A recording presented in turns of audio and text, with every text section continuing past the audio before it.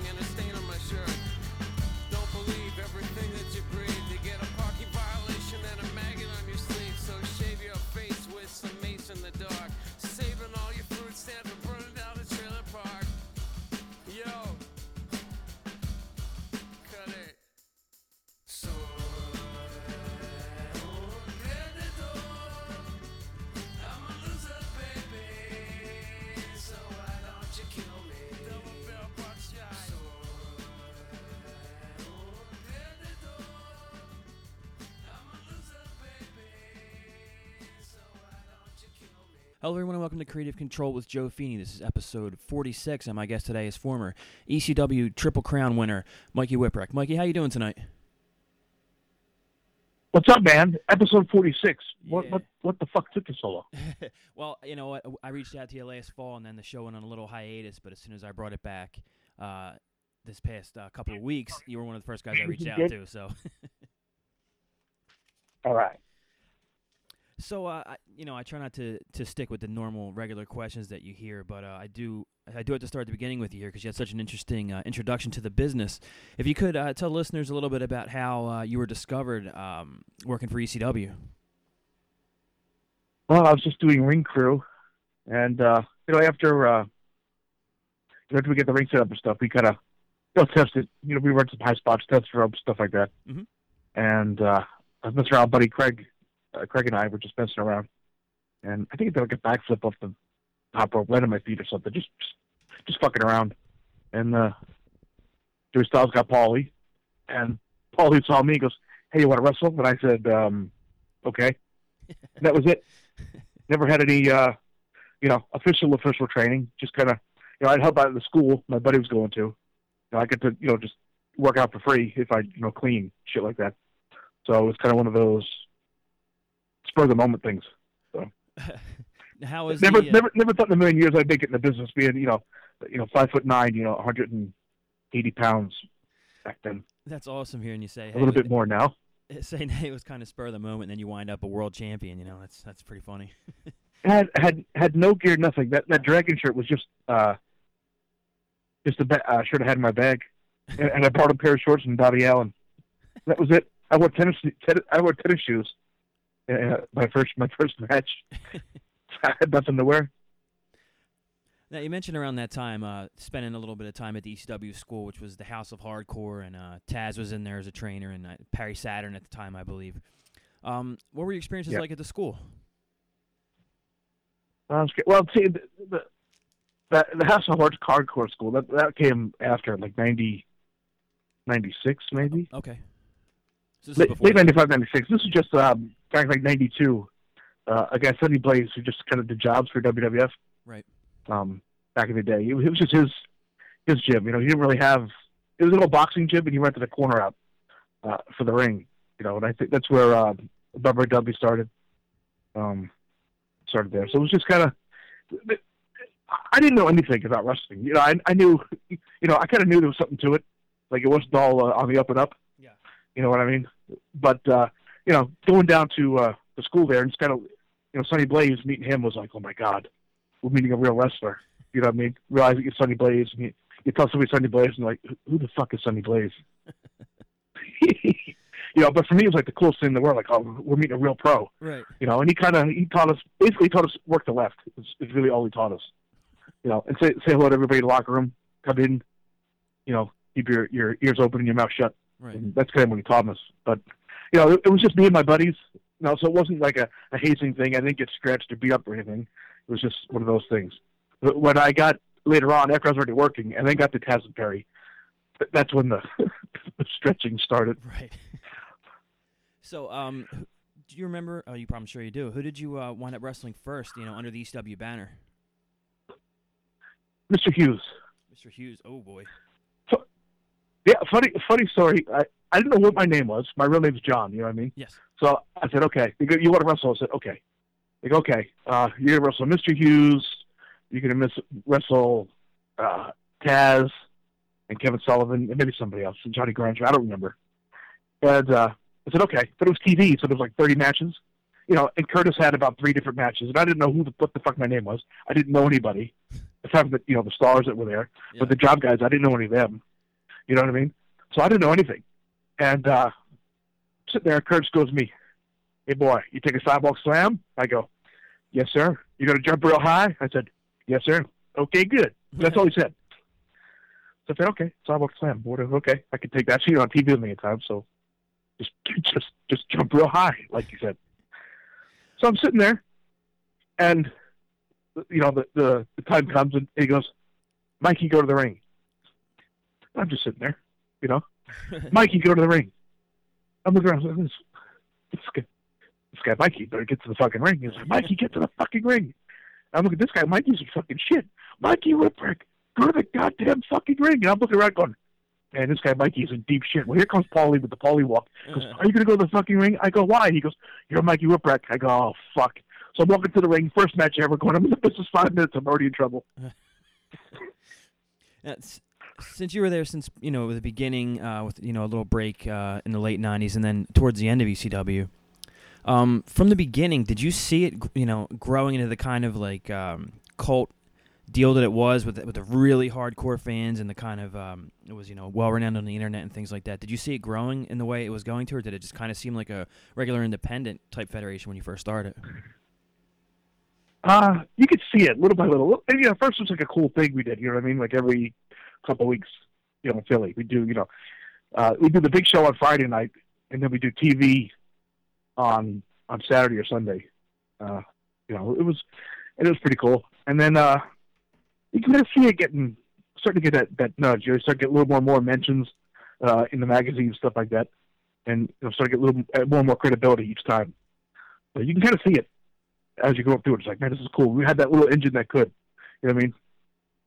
Guys that were rejected by WWE and WCW, and other guys who just never made it anywhere. That's that Paul pushed us all. It was just a really cool time, man. Was it a big deal back then for guys to read the sheets and see their names in it and things like that, or was that not that much worried about? Well, I never really knew about the dirt sheets until I got there, and I saw. Who the hell did I see? Well, the guys were reading one. I go, what's that? They go, oh, it's the Observer. They go, what the fuck's the Observer? They go, Dave Meltzer's thing. I go, I don't know what the fuck that is. In fact, I met Dave Meltzer when we did that NWA tournament. Right. Where Shane Douglas threw the belt down. Yes. And Paulie, hey, Mike, it's Dave Meltzer. I'm like, oh, hey, what's up? I just thought it was Paulie's friend. I had no idea what the fuck it was. You know what I mean? So after I saw somebody reading, I go, oh, it's one of the dirt sheets. I go, what are the fucking rags? I go, I don't know what you're talking about. And, I said, oh, it's, how does this guy know all this shit? And somebody goes, oh, Paulie tells him. I go, oh, okay. Right. So going up and down the roads with ECW, I mean, of course, Philly to this day still has the crazy reputation as being a hard crowd to work in front of and a, crazy atmosphere. Yeah. In your experience on the road with ECW, what other towns were kind of crazy like that? And what towns were the most fun to go to as well? New York City was always fun. Right. They were always, good to go. Chicago's a good town. The people up in Boston were always cool too. Florida, everywhere we went to, it was always good crowds, But it was, but Philly, New York City, Boston, they were the ones that really had the kind of rabid type nature to it.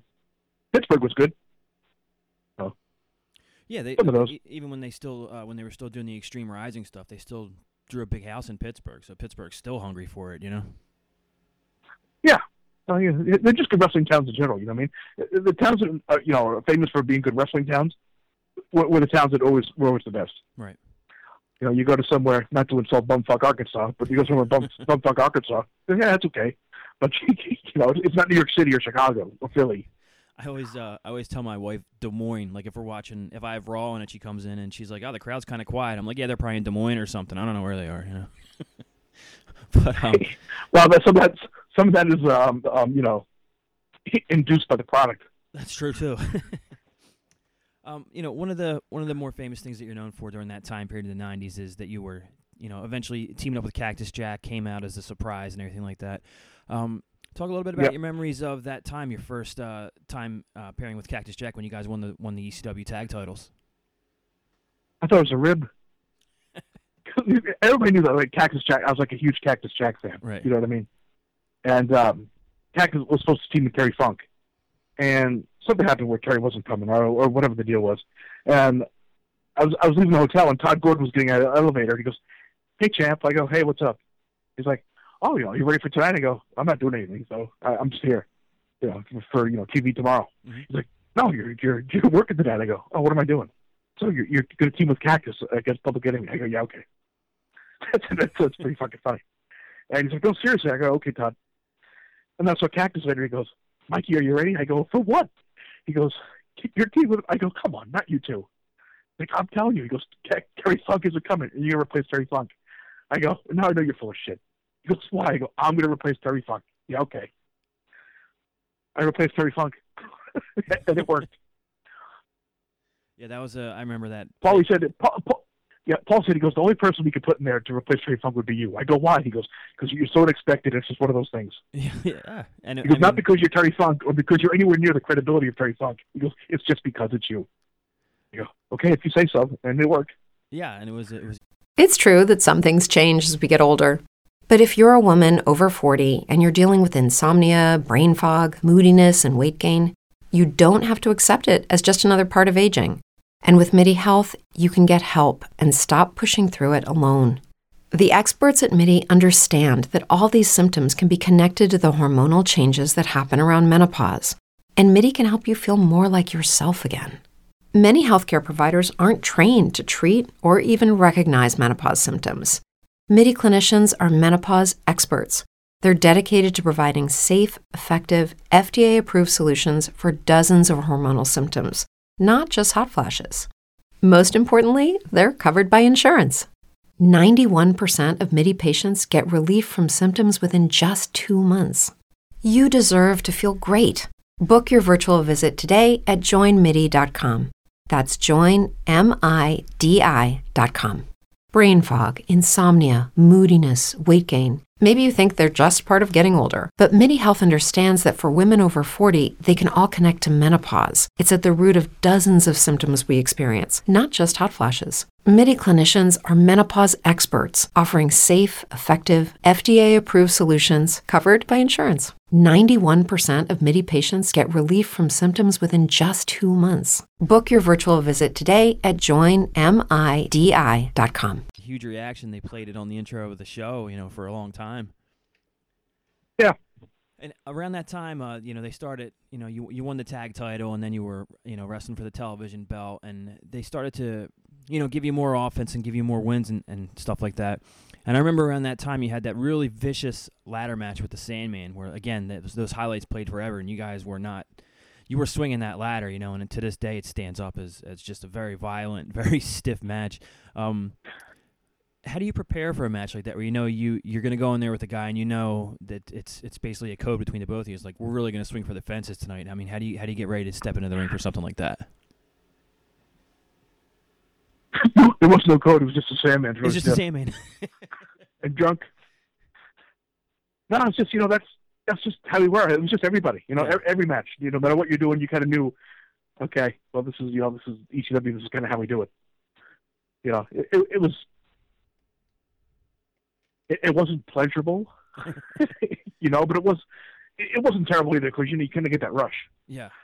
Which kind of you get that adrenaline rush, but kind of push the pain to the wayside for a little bit. So it was always really cool.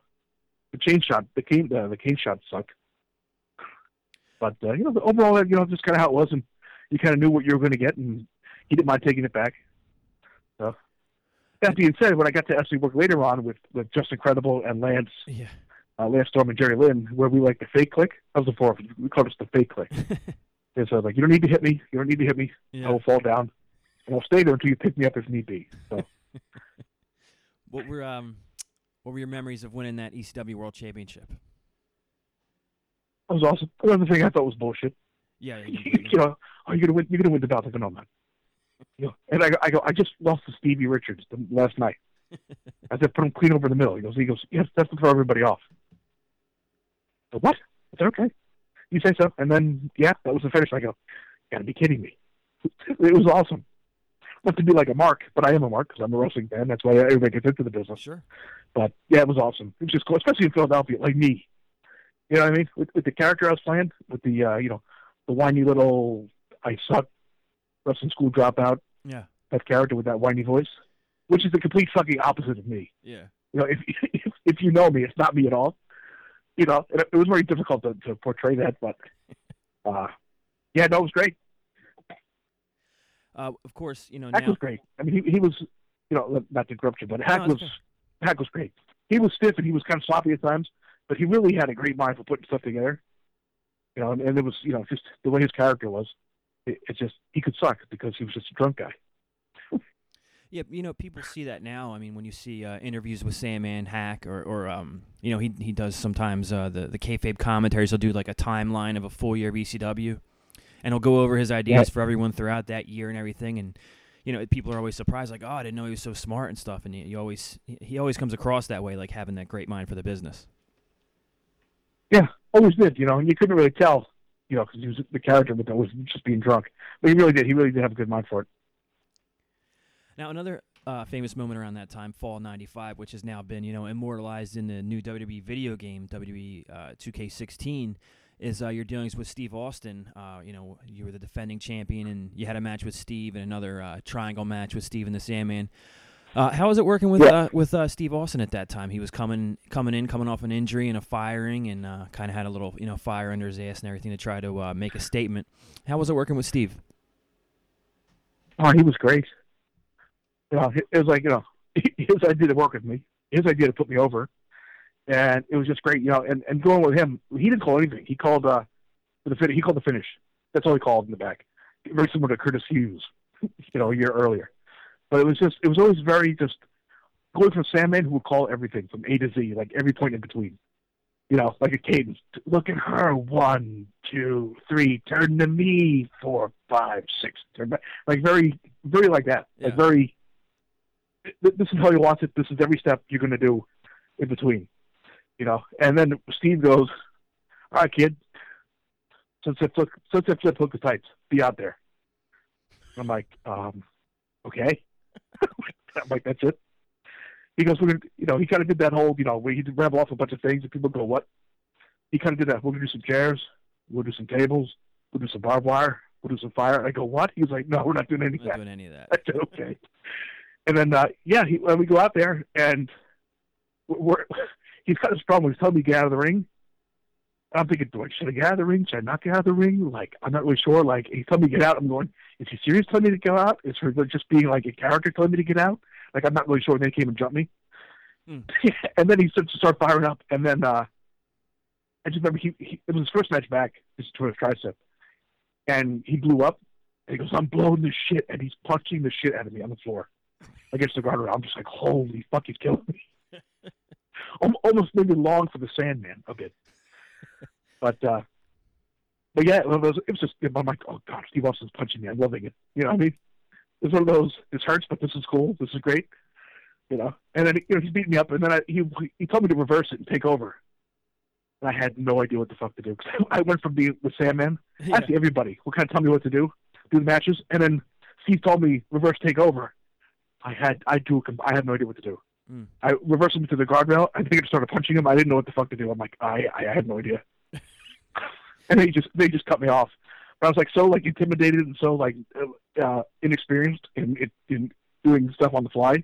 Right. I was like, I totally froze. Have you seen the video game? Are you a video game guy? Have you checked that out at all? Where your character's in it and they have a whole kind of scenario where you play as Steve against yourself? I've seen the paycheck. Oh, well, there you go. I haven't. I've seen screenshots of the game and stuff, but I haven't played it or anything. Okay. But no, it's pretty cool.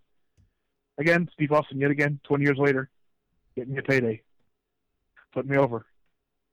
So he's a good guy, man. Just real cool shit. Hasn't changed a bit. Shortly thereafter, in the spring, Cactus was leaving for WWF, and they had you in there wrestling his last match with him at the ECW Arena. Before he did his famous strut out of the ECW Arena, which is still one of the great exits from a company. What are your memories of that match? Because that was another real stiff match, or so it looked to me anyway. Stiff, but it was Cactus Jack. Yeah. And being such a huge fan of Mix, I was just like, oh, this is gonna be awesome. And he's hitting me, I didn't give a shit, and I'm hitting him back, he didn't give a shit, and just killing each other. And then he hit me with a chair at the end. But he hit me, if you watch the tape, he hits me with the chair the other way. Ooh. So the ass part didn't hit me in the back, like the upside down side was hitting me. And he said it because it makes a louder sound. Well, I don't give a fuck. That hurt like a bitch. 3 shots. I had like I had like 6 lines. Yeah. On my back, going horizontally and vertically. Jesus. From the rims of the chair. But it was awesome, as much as it sucked. Like, this is fucking great because people were into it. It's just one of those, again, you get the adrenaline kicking in, and it kind of just, you kind of put it off for a little while until the next morning you wake up and you're like, I can't fucking move. Can't get up. Yeah. Some of the more newsworthy things around that time, coming up later in the year and to the beginning of '97 was ECW was getting on pay-per-view, appearing on WWF television, and during the one ECW invasion of Raw, you actually had a match with Taz. Can you talk a little bit about how that came about and how it felt to be on Monday Night Raw back then and the midst of the Monday Night Wars? It was good. I was hurt. Like, both my knees were totally blown out. Like, I could barely move. And it was going to be Spike against Taz. But we already had the Dudleys. It was something else, I think. And then they want more Dudleys. So they used me. And I could barely walk. It was like really just like, it was not a fun experience. I mean, it was cool out there, being out there, you know, getting to talk with Vince and stuff like that and being on, you know, live TV. But it was painfully shitty. Now, did you ever believe that ECW was going to reach pay-per-view? Because around that time, through '96, it would be scheduled, and then it would be taken off the schedule, or it would be rumored, and then the rumors would kind of dissipate for a while. Did you ever think that ECW was going to reach that pinnacle, or did you think it was just talk? We thought it was real, and then, like you mentioned, all the excuses kept on coming up. Like, this is not going to fucking happen. This is just Paulie being Paul. And you know, when he finally announced it in January, I was like, holy shit, we're going to fucking be on pay-per-view. And even then, from January till April, when the pay-per-view was, it was one of those, well, it's canceled now. And oh, now it's back on. And oh God, we're about to get canceled. And oh my God, they're not going to put us on. It's like, oh my God. So until actually it was on and it was over, nobody believed it. Were you at the show in Massachusetts for the Eric Koulas mass transit incident, as they call it now? Yeah, I was there for that. Yeah. What were your memories of that? Were you around for the after the match or anything like that when he was brought back to the curtain? Oh yeah, I was there from the beginning to from the end. It was one of those. I think the guy passed away. I think, didn't he? Yeah, I think it wasn't. It was sometime into the 2000s. It was probably a decade ago or so now. Yeah. I think he passed away. Yeah. But not to speak ill of the guy, but he was a dick. Comes into the locker room like he owns the fucking place, smoking cigarettes in everybody's face, and just being kind of overall, just being, you know, acting like a hotshot. Right. You know what I mean? And not to say he deserved what happened to him. Sure. You know, but if he was in a regular match, I could see somebody, you know, kicking his ass and, you know, laying in a little bit and saying, brother, you're going to fucking earn your stripes around here. You're not going to come in like a fucking big shot, especially if you're not a big shot. You know, now, did he deserve, you know, they're bleeding to death? No, probably not. But yeah, it was a very chaotic situation there. Was the feeling in the locker room that this was going to harm ECW, or did it just seem like, well, it's just another crazy show, it's probably going to blow over, or was there kind of some fear for the future? At first, we thought it was just one of those, you know, all right, oh, kid's going to the hospital and, you know, whatever. You know what I mean? But then as you kind of, you know, charges being pressed against him, and then, you know, New Jack would, you know, all this shit, and I'm like, oh, now we're fucked. And again, one of those, okay, well, now we're fucked. Right. It was nice while it lasted. But, yeah, that blew over too. It's almost like anything in wrestling can get blown over. You know what I mean? It's like if you wait long enough, it gets blown over. Yeah, you're absolutely right. It's pretty fucked up if you think about it. It is. Around that time, time, I damn near killed somebody. If I wait a little while, it'll blow over. Yeah, they'll bring me back in. Just give it 6 months. Yeah, can you imagine that in real life? Right. I damn near killed my neighbor. Well, I will give it a couple weeks, it'll blow over. Yeah, or you know, get into a fight with a boss and tell him to go fuck himself, and then, well, you know, if I give it 6 months, it'll blow over. He'll bring back him with a raise, you know. Exactly. Yeah, get brought back for more money. So around that time, you know, after the pay-per-views started kicking, and Justin Credible came in, and you guys had a pretty memorable feud. And actually, if you know, to pat you on the back there, I would give you credit for getting Justin over to the point where the crowd could forget about Adam Montoya. You know, when he first came in, they chanted that at him a lot, and it seemed like the angle and everything where he injured you kind of gave him credibility. How was it working with Justin, and what are your memories of that feud? Oh, so easy. Peach was so easy. Like, I actually worked with him like about 2 years ago, and it was like nothing changed. Easy. His shit was still the same. Very easy to follow. You know, it was just, he's one of the guys we just clicked. You know what I mean? He's one of those, we have to call anything, just go out there and just work. You know, and he was so good. He knew, he had the natural instincts, you know, as a heel, which, if you know Peach, he's like the nicest guy in the world.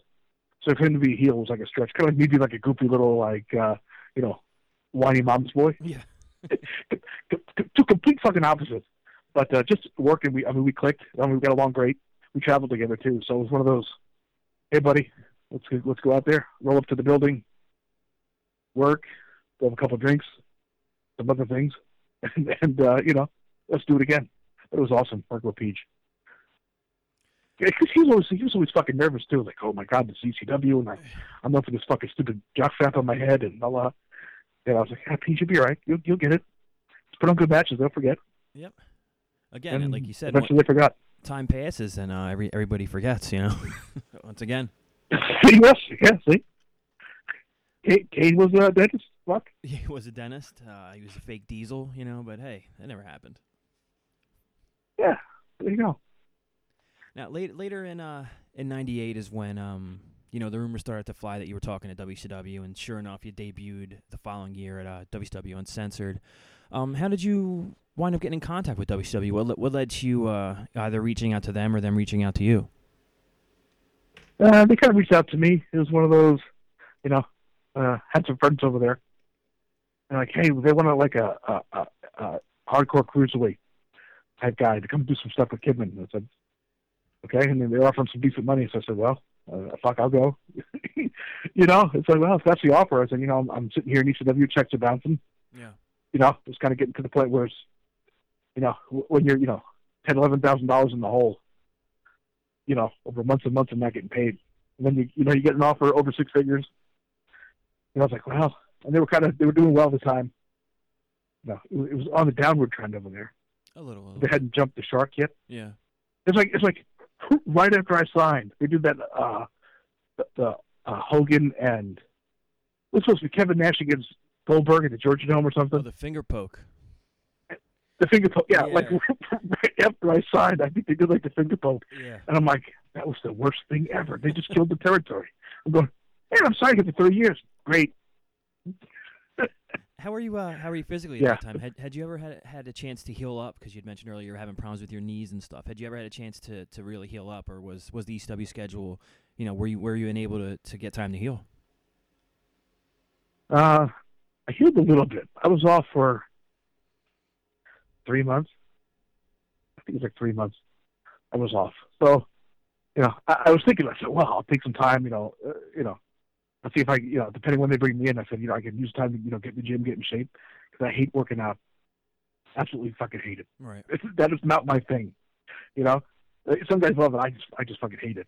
And, but kind of by the time my body started to feel real good, I'm like, okay, this is good. They haven't called me yet. I can probably start to get in the gym a little bit. And that's when they called me to work Kidman. They gave like 2 days notice. Yeah. Hey, you're going to work Kidman on Sunday. I'm like, it's Friday, it's Thursday. Because you're at the time we have paper tickets for the airplane. But okay, well, your tickets will be there tomorrow. I'm like, okay. Yeah. So on Friday I got my travel, and then that was it. Flew into where the fuck it was, Louisville, I think.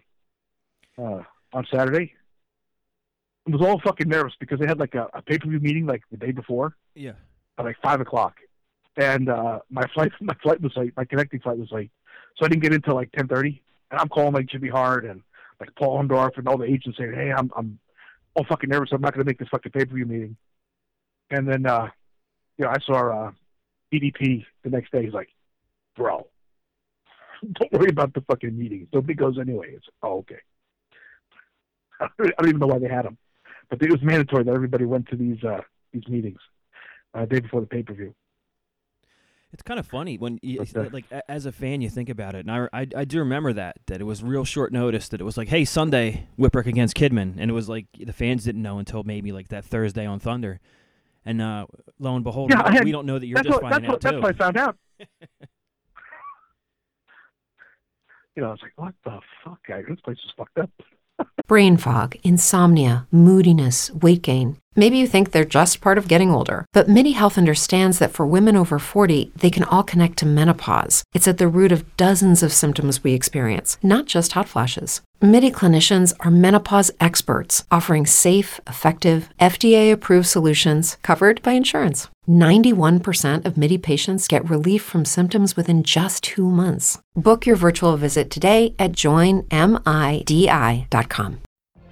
What if you could have a career where the opportunities are as vast as our nation, where it's not about mission statements, but a shared mission? At U.S. Customs and Border Protection, we go beyond to protect more than borders. From ship to shore, air to ground, cities to local communities, CBP agents and officers are keeping people safe. Join U.S. Customs and Border Protection and go beyond for something far greater than yourself. Learn more at cbp.gov/careers. It was just one of those things, and you used to have to, there was like a hotline you had to call on, I think they updated it on Friday. It was like an 800 number, and you'd call and said, here is the talent list for Monday Nitro, for, Monday, March, whatever, 2000 in whatever city in the building. And they go through the list of everybody. That's a long list. Lenny Lane, Lodi, Medusa, and he'd go through the whole list, and they'd listen for your name. If you didn't hear your name, he said, okay, I'm good. And then you didn't have to worry about it. You weren't getting any fights. But you had to call and find out if you were booked or not. It was ridiculous.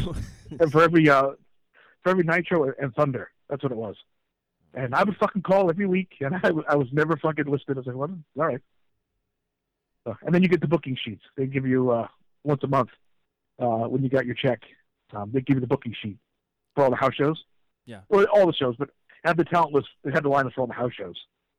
And so you see, you feel like the top guys in the house shows.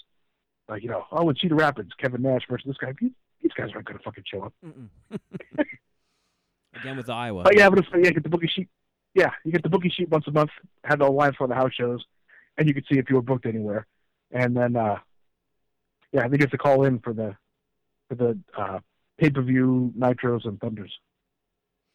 That the Uncensored where you debuted had a real, it had an ECW kind of flavor because there you were opening the card with Kidman, and then later on Raven and Sandman and Bam Bam had a three-way hardcore match. So it seemed like they were trying to bring ECW fans in at that time. But I mean, I'm not the first one to say it. I won't be the last one to say it. I mean, you had a really great match that night, and it seemed like, wow, like they're gonna do something. Like, this is pretty cool. Like, it looked like the beginning of a feud or something like that. And you and Kidman had a great opener, and then we didn't see you again for about a month. Yeah. So. What are your memories of the match? And then did you hear anything afterwards? Like, hey, we're gonna go forward with this, or was it just like you didn't hear anything? I heard nothing. It was one of those. It was funny too because when we get to the building and Kidman had been down in one of those spring break places. They had him down there. Yeah. And he just got back and he's like, oh, I feel so fat. I'm going, well, you next to me, you look all right. He's like, oh, I was just down there all fucking week, parties and everything else. I said, oh, cool. And, Arn Anderson comes in and goes, okay, Mikey, you're up with your finish in 15 minutes. I'm going, fuck, I'm getting the belt. Cool. And then Dusty comes over. Mikey, baby. Who came up with the shooting star? I said, okay, he's going up. Very good. And then Jimmy Hart comes in. Says, okay, Mikey, in 8 minutes, you're up with your finish. I said, okay.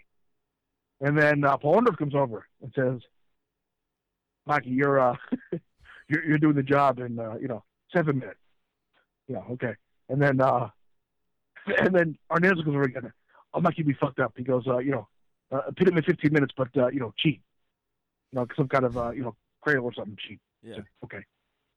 And I'm like, what the fuck do we do? And Kevin goes, let's just put the match together. He goes, you know what we do? The last thing we hear before we go out there is what we do. I said, okay. And then finally Arn Anderson came over and goes, okay, Kidman, you're up with your finish. 15 minutes. But then we went to the curtain. I had no music. The Burning Squad. I remember that. But again, it's it's one of those things where I remember Go ahead. Yeah, I had no idea what to do because I've never been a heel before. I never fucking been on WCW TV before, and had to go out with no music. I'm going, this is not good. And then, the match was good. The match was good. Yeah. I get back, and everybody loved it. Arn Anderson loved it. And I remember I saw Kurt Hennig before the show, and I went to say hello, introduce myself, and he blew me off. And I was fucking devastated because I was a huge Mr. Perfect fan. You know what I mean? Yeah. Going, oh, that fucking sucks. And then, I come back to the curtain, Arn Anderson's like, my kid, that was fucking great, kid. You did your fucking thing. Kidman loved it. He's like, oh, Mikey, thanks. You carried me out there because I was blowing up. I said, no, everything's fun. Cool, thanks. And then Kurt Hennig comes over with his hand up. Kurt Hennig, it's a pleasure to meet you, sir. Oh, I was nice. like, holy shit. And he goes, I apologize for blowing you off before. He goes, I just thought you were some motherfucking idiot they're going to bring in that couldn't work. I'm like, oh, well, thanks. He goes, you can work, kid. I said, oh, thank you, Kurt. That's awesome. But, but it turns out I got buried because Virgil was pissed and went and bitched because his match had to follow mine. Oh, yeah. I guess him and Stevie Ray for the battle of the NWO, whatever version. I remember that. Yeah, the black and white thing, yeah. Yeah. Nobody cared about his match, and he blamed me. Well, now, on behalf of the fans everywhere, I want to thank you for them having to shave some time off of that match. So it's much appreciated. If I knew that, I would have went long. If I knew I was fucked anyway, I would have went long. Oh, yeah. That's a good point. But but no, after that, it was over. I said, okay. I said, and they're like, well, tomorrow at Nitro, you're going to go out there. You're going to, Kidman's going to wrestle Ray, and you're going to fuck, Kidman out of the belt, and you're going to go, shake Ray's hand, and you'll fucking take Ray out. We'll start like a little three-way type of deal between the three of you guys. Yeah. Then, okay, cool. And then I hurt my ankle, diving off the top rope in that match. I had like a heel bruise. I really couldn't walk too good. I said, I could do it. I said, I'll do what I have to do, if you know what I mean, to get through there now. I'll do what I have to do. I said, no, don't worry about it. And then that was it. Turned out I got buried and everything else, and I never did shit after that. I wrestled Scotty Riggs on a pay-per-view for no reason. Yeah, I remember thinking at that time, I was like, what kind of special contract does Mikey have? The only time I get to see him is if I watch these pay-per-views. Yeah, it was really. I did the Uncensored as a heel, and then I sat home for a month. And it was another last-minute fucking deal where they called me, and that was a fucking rib too. They called me to do. Whatever it was in Seattle, the one, and I said, okay, I'm wrestling Scotty Riggs now as a babyface. Haven't been on TV since being the heel, and wrestling Scotty Riggs, who's coming back as a heel with a new gimmick. I go, this makes perfect sense. This was well thought out, guys. Yeah, and he was doing like. But they fucked me because.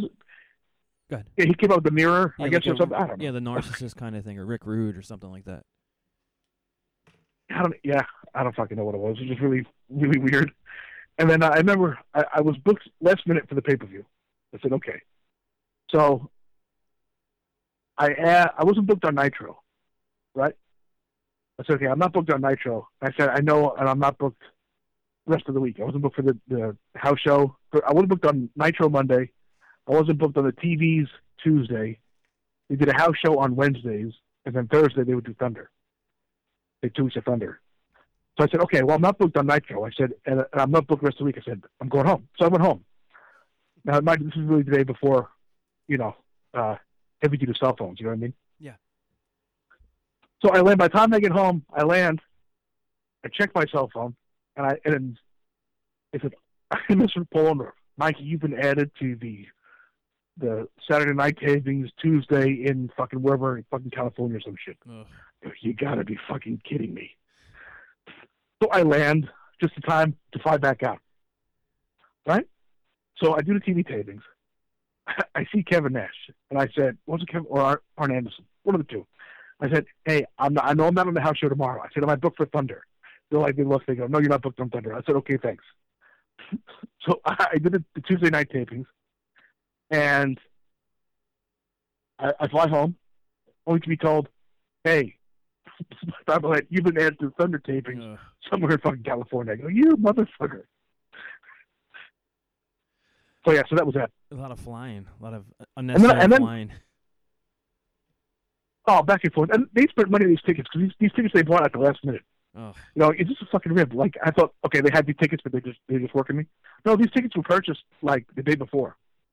So it wasn't like your tickets will be waiting for you at the airport. And I look at the purchase date, I go, like, when did they buy these tickets? Like, oh, this morning. Jesus Christ. I'm looking at these tickets, like $800, $1,000. Yeah. One of them, it was business class because there were no regular seats left. I was like, these people are fucked up. So I'm thinking if I probably would have stayed home and not gone, it wouldn't have been a big deal. Right. If I wouldn't have noticed. And then from there, like we mentioned, you did some pay-per-views, you did some TVs, and the run just kind of ended. Was that a mutual deal, or did they let you go, or did you go to them kind of say, hey, well, this isn't really going anywhere? I mean, how'd you wind up leaving WCW? I kind of quit. I watched them put the belt on Evan Courageous. Oh yeah. The cruiserweight belt on Evan Courageous. So I said that's it. I called Taz. I think I called Taz because ECW was in Queens, and I said, "Hey, I quit. I already quit. So, can you talk to Paul for me? If not, I don't care. I quit anyway."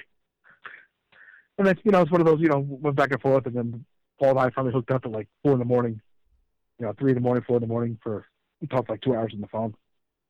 And then I came back. It was one of those, I'm like, they just pushed Evan Courageous. And I said to Jimmy Hart actually the week before, because Evan was terrible. He was the fucking shits. And I said, Jimmy, if I were to get abs, get a tan, and fuck up every spot, when I get a push, you get a big push, baby. I said, Jesus fuck. So yeah, I said, okay, I see how it is. And then they put the cruiserweight belt on him. I said, that's it. I can't take it. There used to be a quote. Go back to ECW. I think it was attributed to Arn Anderson, where Arn would be in segments on Nitro and Thunder, and the ratings would go up, and he would come back and go, well, I guess I'm going to get fired, because every time I'm on TV, the ratings go up, and or I guess they're going to take me off TV now. Yeah, it was really, you've heard the stories, it was a really fucked up place. How was returning to ECW? I mean, you had a great comeback run there. The team with Tajiri was, memorable to this day. It was a great tag team. You guys had some great matches with the FBI, among other teams. But how did it feel to come back? Now the company was on TNN, and there were some differences as far as places that ECW was going to wrestle. How was the return? It's cool. It was, Paul told me, he goes, I have to bury you on the way back in. He goes, I have to kind of receipt you. I can't give you a push right away. You'll piss everybody off. I go, who? He goes, well, nobody really. I just can't do it. Have to. Okay. But I came back, and he wanted me, I worked with Mike Lawson the first night, and took a couple bumps I didn't want to take, because I just knew that. I'm like, God, here we go. This didn't take long. Injuries are going to rack up already. And he goes, can you take this bump? I said, well, fuck, I can take anything once. No. So it was one of those, it was a rough night, and I bruised my kidney. I was pissing blood for like a week. But that's it. But it was fun. I got to actually got to work with Raven a little bit, and Jim Mitchell. And that was just fucking fun, because I got to loosen up a little bit and kind of just be like a little more goofy. Kind of like myself. A little more goofy and crazy and not really give a fuck.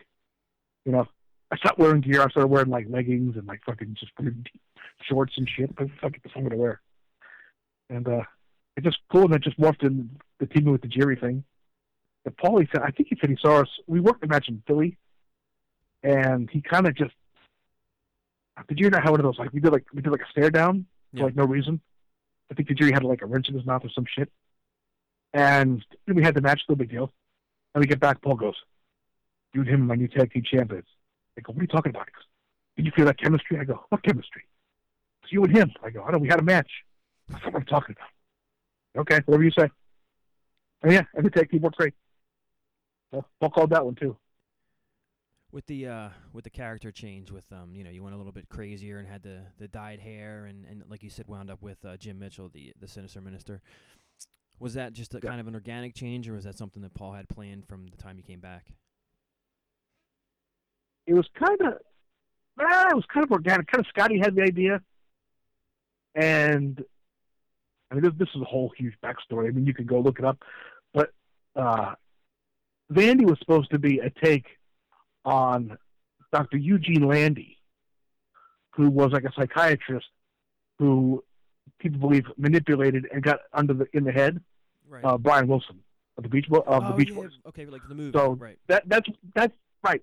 Yeah, that's where Manny was going to go with me, and he's going to like with Raven and everything else, it would be like one of those deals.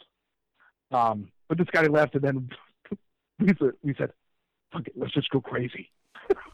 so we just did whatever. We would finish our matches, and we would just get really, really drunk, and think of the most ridiculous promos we could come up with, and that's just what we did. Yeah, there were some great ones. I remember one where you guys were on the beach. And I think you were getting, he had you buried in the sand and the tide kept coming in closer or something like that at the end of it. That was a great one. Yeah, we were drunk one night, like 2 weeks before that, and we were talking about Creepshow, the movie. Yes. And then one episode with Leslie Nielsen and Ted Danson, where he buried a couple in the sand, like miles apart, and they could watch each other on a video camera through a TV that was on the beach, and they watch each other drown. So that's where that one came from. And it's just really weird shit. Like we did a promo on like a boat. It was like a boat in the parking lot. We did a promo there, and I did another where I had like a giant R2-D2 head.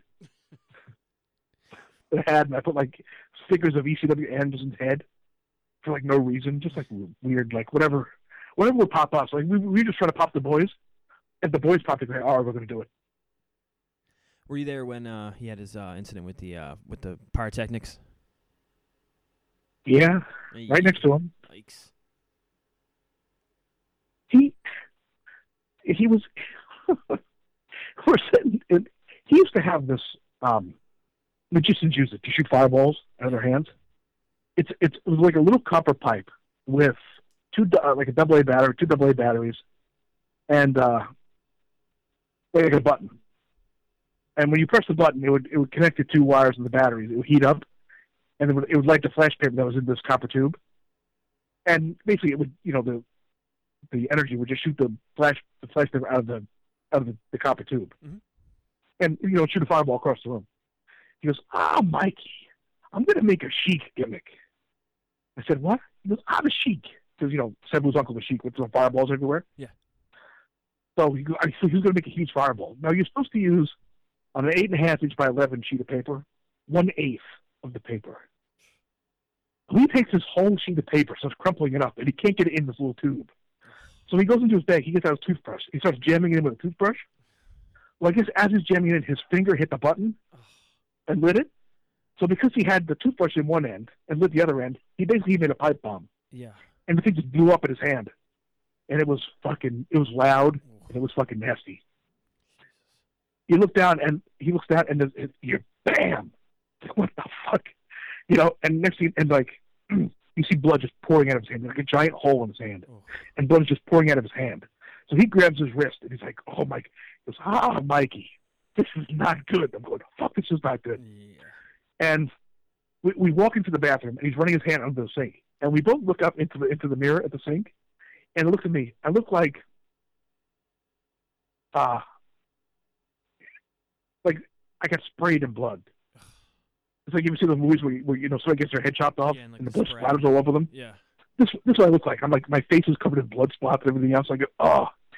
And then he stops. He just looks and goes, Mikey, you seem to have a bit of my finger hanging from the bridge of your nose. I look in the mirror, and there's like skin, like his part of his thumb on my nose. I'm just, oh, God, disgusting. But yeah, that was it. That is unbelievable. I knew he'd be all right because later I called him that night at the hospital, and he asked me to bring him a beer and a Burger King cup. Nice. So I knew he'd be all right. Well, shortly thereafter is when everything went kind of crazy in wrestling. WCW was bought, and ECW had their final pay-per-view in January, and then closed down. You mentioned before you left for WCW, some. Okay, round 2. Name something that's not boring. A laundry? Ooh, a book club. Computer solitaire, huh? Sorry, we were looking for Chumba Casino. That's right, ChumbaCasino.com has over 100 casino-style games. Join today and play for free for your chance to redeem some serious prizes. ChumbaCasino.com. No purchase necessary. Void where prohibited by law. 18+ terms and conditions apply. See website for details. Issues with checks and things like that. And I guess it was happening towards the end of ECW as well. And a lot of the guys that I've talked to said, of course, that they saw it coming. I can only imagine you'll say the same. But of course, did you see the closure coming? Down the road. You could see it coming. Once there were no events, we weren't on TV. There was nothing going on. Yeah, well, this is the end of this. And I guess it's time to start working the indies, which I never really did. You know what I mean? So I didn't have that. I never worked for anybody really. So it's not like I said, go call all my old promoters. I didn't really have anybody. Right. But you could definitely see it. You could definitely see it coming. And you talk to Paul. Paul would call you, be like, "Well, where are we? We're doing this, and this, and we're doing this." I said, "Okay." In the meantime, I'm sitting home not getting paid. Did but you can kind of see it coming. Were you ever, because a lot of the guys came in afterwards, Spike came in and little Guido eventually down the road, and you seemed to, throughout the years to have had a pretty good relationship with WWE. Was there ever a time after ECW closed that they were going to bring you in as a wrestler? They were talking about it. It was one of those things where I was like, we're going to part of this. But, I never asked. You know what I mean? It was one of those, hey, come bring me in. I had enough friends there. I probably could have got brought in. But my body was beat to shit. I wasn't cosmetically what they like.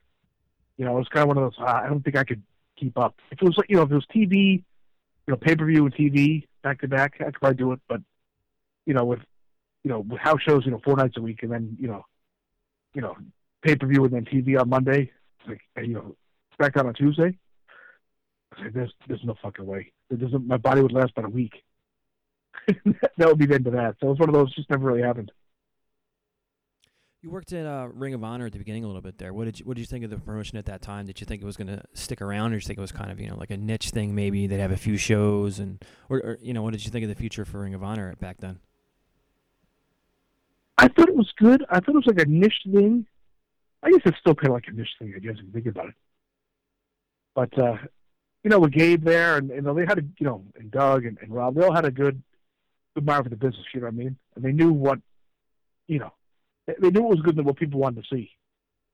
So it was fun for me. It wasn't very fun from a creative standpoint because they put me with all the young kids, right? In like a rave type gimmick. And me, I like to go sit at the bar, drink my alcohol, and chill. Yeah. I'll find the local dive. You know what I mean? With heavy metal, hard rock music playing. And sit there. That's my type of deal. And I like to sit in the corner by myself or with a couple of friends. Right. They put me with all the young kids that look like they were 12 years old. I look like Andre the Giant next to these guys. All great kids, you know what I mean?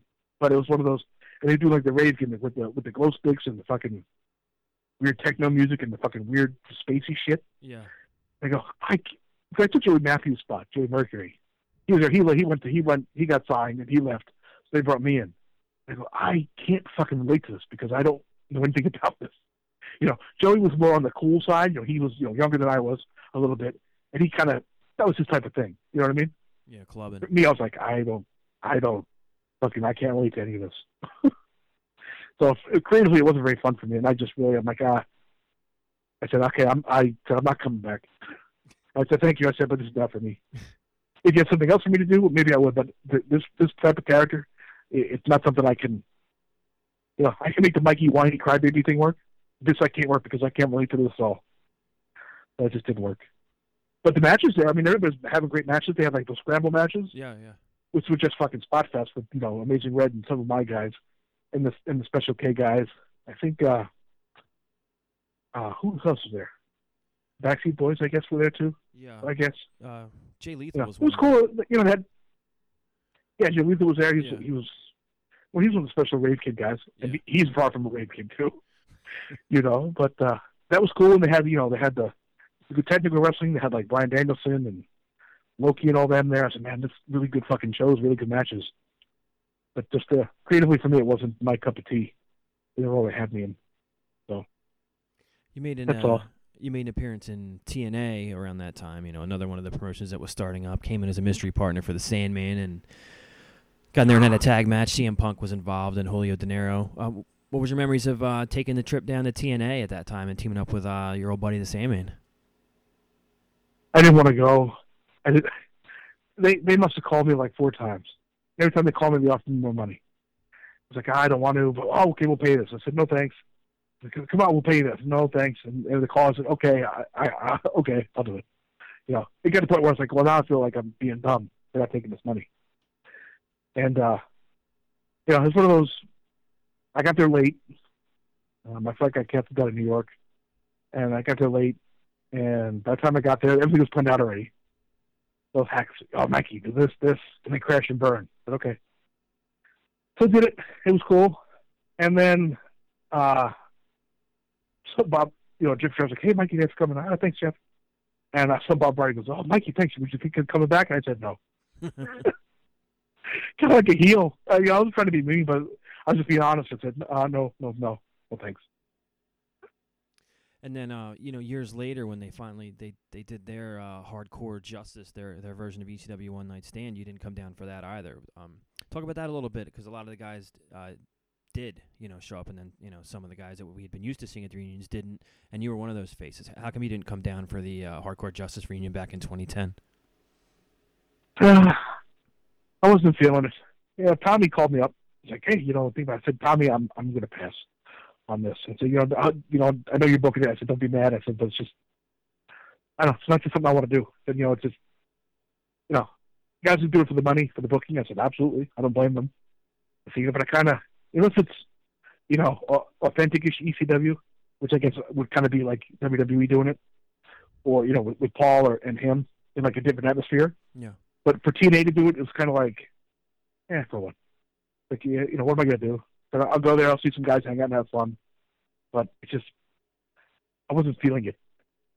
My heart didn't feel into it. So I told him, I said, Tommy, I'm sorry. I said, I hope we're cool. He goes, "Nah, Mikey, friends first, man. You do what you want to do."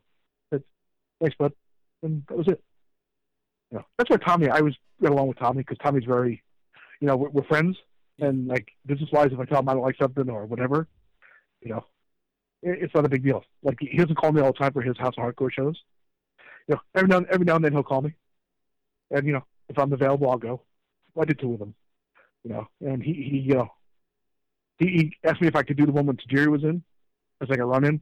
Yeah. But I had shit going on. I said, Tom, and just, I actually didn't get back to him until after the show was over. I said, "Hey, Tom, I had stuff going on. I couldn't, He said, "Oh, no hard feelings. No big deal." I said, "Okay." I said, "Maybe next time." And that's it. So, love Tommy. There's a lot more. There's a lot more I'd like to ask you and cover, but I've kept you for quite a little while now. So I was just going to ask you a couple more questions, and then maybe you could come back for a part 2 in a few weeks or something like that. Sure, man. Okay. Because obviously we didn't even get to cover, the guys that you've trained and stuff like that. So, and I do want to talk about that. But since we have a little bit of time left here, there was rumors in the past, couple of years that you're going to be headed down NXT to take a trainer role. And I don't remember if the reports were for temporary or just to go in as a visiting instructor. But how did all that go? Did you wind up making an appearance down there and talking to the guys, or did that never happen? I think, I trained so many people. And they had a bunch. Like, I think Zack Ryder was there, Kurt Hawkins was there. Mm-hmm. Plasma. What the hell do they call Plasma? That was his fucking name. Trent Beretta was there. Trent Beretta, right. I guess, they heard against about everybody else I trained, Red, and, I helped Dawn Marie and Trinity and all that stuff. So it was kind of like, I said, no thanks. Because one of those, okay, because I'm up here in the Northeast, right? Yeah. I got a full-time gig, like, I pension plan, all that fucking shit, all that, real life stuff, mm-hmm. And it was like, for me to just, and my family's up here too, so for me to just uproot everybody, get down to Florida, for somebody to get mad or Vince to say, fuck it, and 3 months later say, okay, go, you're fired. Yeah. For whatever reason. You know what I mean? Mm-hmm. It wasn't a risk. I was like, you know what? We can uproot everything. It'd be cool to live in Florida there. The kids can go to Disney all the fucking time. But it was like, I don't think it's, in the long run, I don't think it's a financially stable thing. So, it wasn't something that I pursued. Right. Never did the guest training thing or anything. It just hasn't happened. Which is funny, too, because I talked to guys and said, when are you going to come in and do like a guest training thing? I said, they don't ask. If they ask, maybe I do it. I said, but nobody's asked. Oh, so their offer, or the discussions rather, were about coming down there full time. Okay, I see. Yeah. So of course you mentioned Tommy Dream in the House of Hardcore earlier.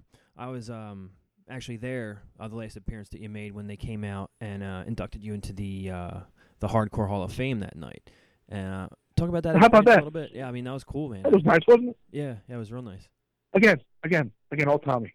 He didn't have to do that. Yeah. And Tommy always said, he goes, he was somebody goes, you are probably the person who gets overlooked the most. And you never get the credit he says I deserve. He goes, you're so underrated as a worker. He goes, and you don't get what you deserve. So for him to do that, was really nice. Really meant a lot. Yeah, it was real cool, especially all the guys came out and they had the video for you and everything like that. I thought it was a real special moment. It was real not interesting, but it was real cool to see. Yeah, it was great. I was like, yeah, it was cool, especially being in Philly. I mean, it's one of those. Okay, I could be done. You know what I mean? I don't have any desire to work anymore. Like, I retired once, twice. I don't know what it was. But you never really retire in wrestling. Yeah. As they say. It was kind of one of those, doing that and then doing that with Tommy, like right in that building, right where everything started. I kind of felt good. Like, I don't need to fucking do this. I don't have the bug anymore. Not to say I'll never do it. If, something comes along that'll be fun. Like, Tajiri comes over, team with Tajiri, do something, that'd be cool. But for me to actually, go out looking for bookings and everything else, it's not something I need. So it was great. It was like the perfect night for me. For recognition and for wrapping things up. It was great. Being that you spent so much time in that building, through the 90s and then up until ECW closed and then to return there, for various promotions and then to be inducted into the Hall of Fame at the end there. What did you think of the building through all the changes it's been through throughout the year? How did it feel for you to be there? Did it feel like it was the same place? Shit, no. It was like, it was weird. When you're driving up, it kind of looks the same, kind of. You know what I mean? And you pull around the back into that little parking, the little parking area under the highway. Yes. I was like, okay, it's very normal. And then you go in the back door, and it's completely fucking different. Like, holy shit, it's like clean, and there's like stairs up the back that are completely where the stairs are not supposed to be. The stairs are supposed to be to the right. And go up the Eagles Nest where Joey Styles used to be, that stage up there. Well, it's all fucking weird and like really fucked up. And with the concession stand over there and the big little lobby down there and everything, and like, wow. And then I got in the ring, in the middle, just sitting in the middle of the ring, like laying on the ground and like looking up. That's how I started looking up. Yeah. Laying on my back, looking up. I said, I see. And when you look up at the ceiling, it looks exactly the fucking same. You know what I mean? Yeah. As corny as that sounds, it's like, yeah, I remember this. This is cool. And then you start looking at normal and go, okay, everything's fucked up looking again. Right. But just laying in the middle of the ring and looking straight up at the ceiling, I was like, yeah, I remember this. It's pretty cool. Well, listen, man, it was really great talking to you. I appreciate you giving me your time and appearing on the show. And like I said, I would like to reach out in a couple of weeks and have you back and ask all the questions that I missed tonight. But like I said, I don't want to keep you any longer. So, but I really do appreciate it. Is there any way do you like to have the fans follow you on Twitter? Do you have one of those pro wrestling tee stores or anything like that you like to promote? Nope, I have nothing. No. I don't sell T-shirts. I don't really do anything. Yeah. There's like a Facebook page. I think it's I don't even know what it is. Yeah. I don't really use it at all. My email address there, you can email me, MikeWhipwreck@gmail.com. But that's pretty much it. I don't really I don't sell stuff. I can just do my thing. Yeah. Well, cool, man. I'm like the anti-wrestler. Like, I just sell all the stuff and they sell everything. And blah, blah, blah. Because when you look now I'm just me. That pro wrestling tee site, it started with like 5 or 6 guys. Now there's like 150 or something like that. Like everybody's got a store, Now it's like unless you are a top guy, you're not going to make money because you can't. Someone go, oh, I'm going to go buy a Mikey shirt, and you go, oh fuck, look, Steve Austin has shirts too. Fuck Mikey. Yeah, and he came in, and it was kind of like, oh great, Austin's got a pro wrestling tee store now. It's kind of like such a bummer, probably, to the other guys that were on there and were making money, Austin has one, Punk has one, so it's like, okay, Jericho. And then it's funny, not to make fun of it, because I know what it's like to be like the low guy in the totem pole, but I look on the thing, so many people are like, who the fuck is that? Who the fuck is that? Who the fuck is that? I go, man, who the fuck are these guys? And I'm like, actually, they're probably making a ton of money. Yeah. That's I'm out of touch. But I mean, like I said, don't they have requirements, like you have to have like so many Twitter followers or something? Yeah, I think it's like 5,000 or something like that. Wow. Yeah. That's funny. See how far we've come. You can't sell T-shirts unless you have 5,000 Twitter followers. God, I'm old. Yeah, I'm with you, brother. I'm with you. All right, but thanks a lot for your time, Mike. Like I said, I will reach out in a couple of weeks. We can have you back on. And again, I appreciate your time very much tonight, man. Thanks, man. You have a good day. All right, brother. Take care. Bye-bye. All right, see you. And thank you to Mikey Whipwreck for coming on. I had a real good time talking to him, and hopefully we'll get him back on in a couple of weeks so I can ask him a hell of a lot more questions that he's probably heard before, but didn't seem to have much of a problem answering. Also, thank you very much to ProWrestlingLoot.com. Again, if you want to go on there and do a monthly subscription, it is use the code CREATIVE and you'll get yourself 10% off. Coming up in the next week or so on Creative Control, I will be attending the NXT show live in Philadelphia tonight at the Tower Theater, so I will be doing a review of the show probably tomorrow. And then next week, Monday or Tuesday, I will be releasing part 2 with Disco Inferno. And I will also be speaking with Fred Ottman sometime during next week. He was Tugboat, he was Typhoon, he was the Shockmaster. So I'm sure you all remember him from his WWF and WCW runs. Of course, that very memorable Shockmaster moment that he has kind of embraced now. And I know he's selling Shockmaster t-shirts and all that fun stuff. So that's what should be coming up on Creative Control in the next week or so. So I will see you all, or you will hear me tomorrow with my NXT review, and then the next week we'll have Disco Inferno and Fred Ottman on. So again, thank you very much to Mikey Whipwreck, and thank you very much to you all for listening.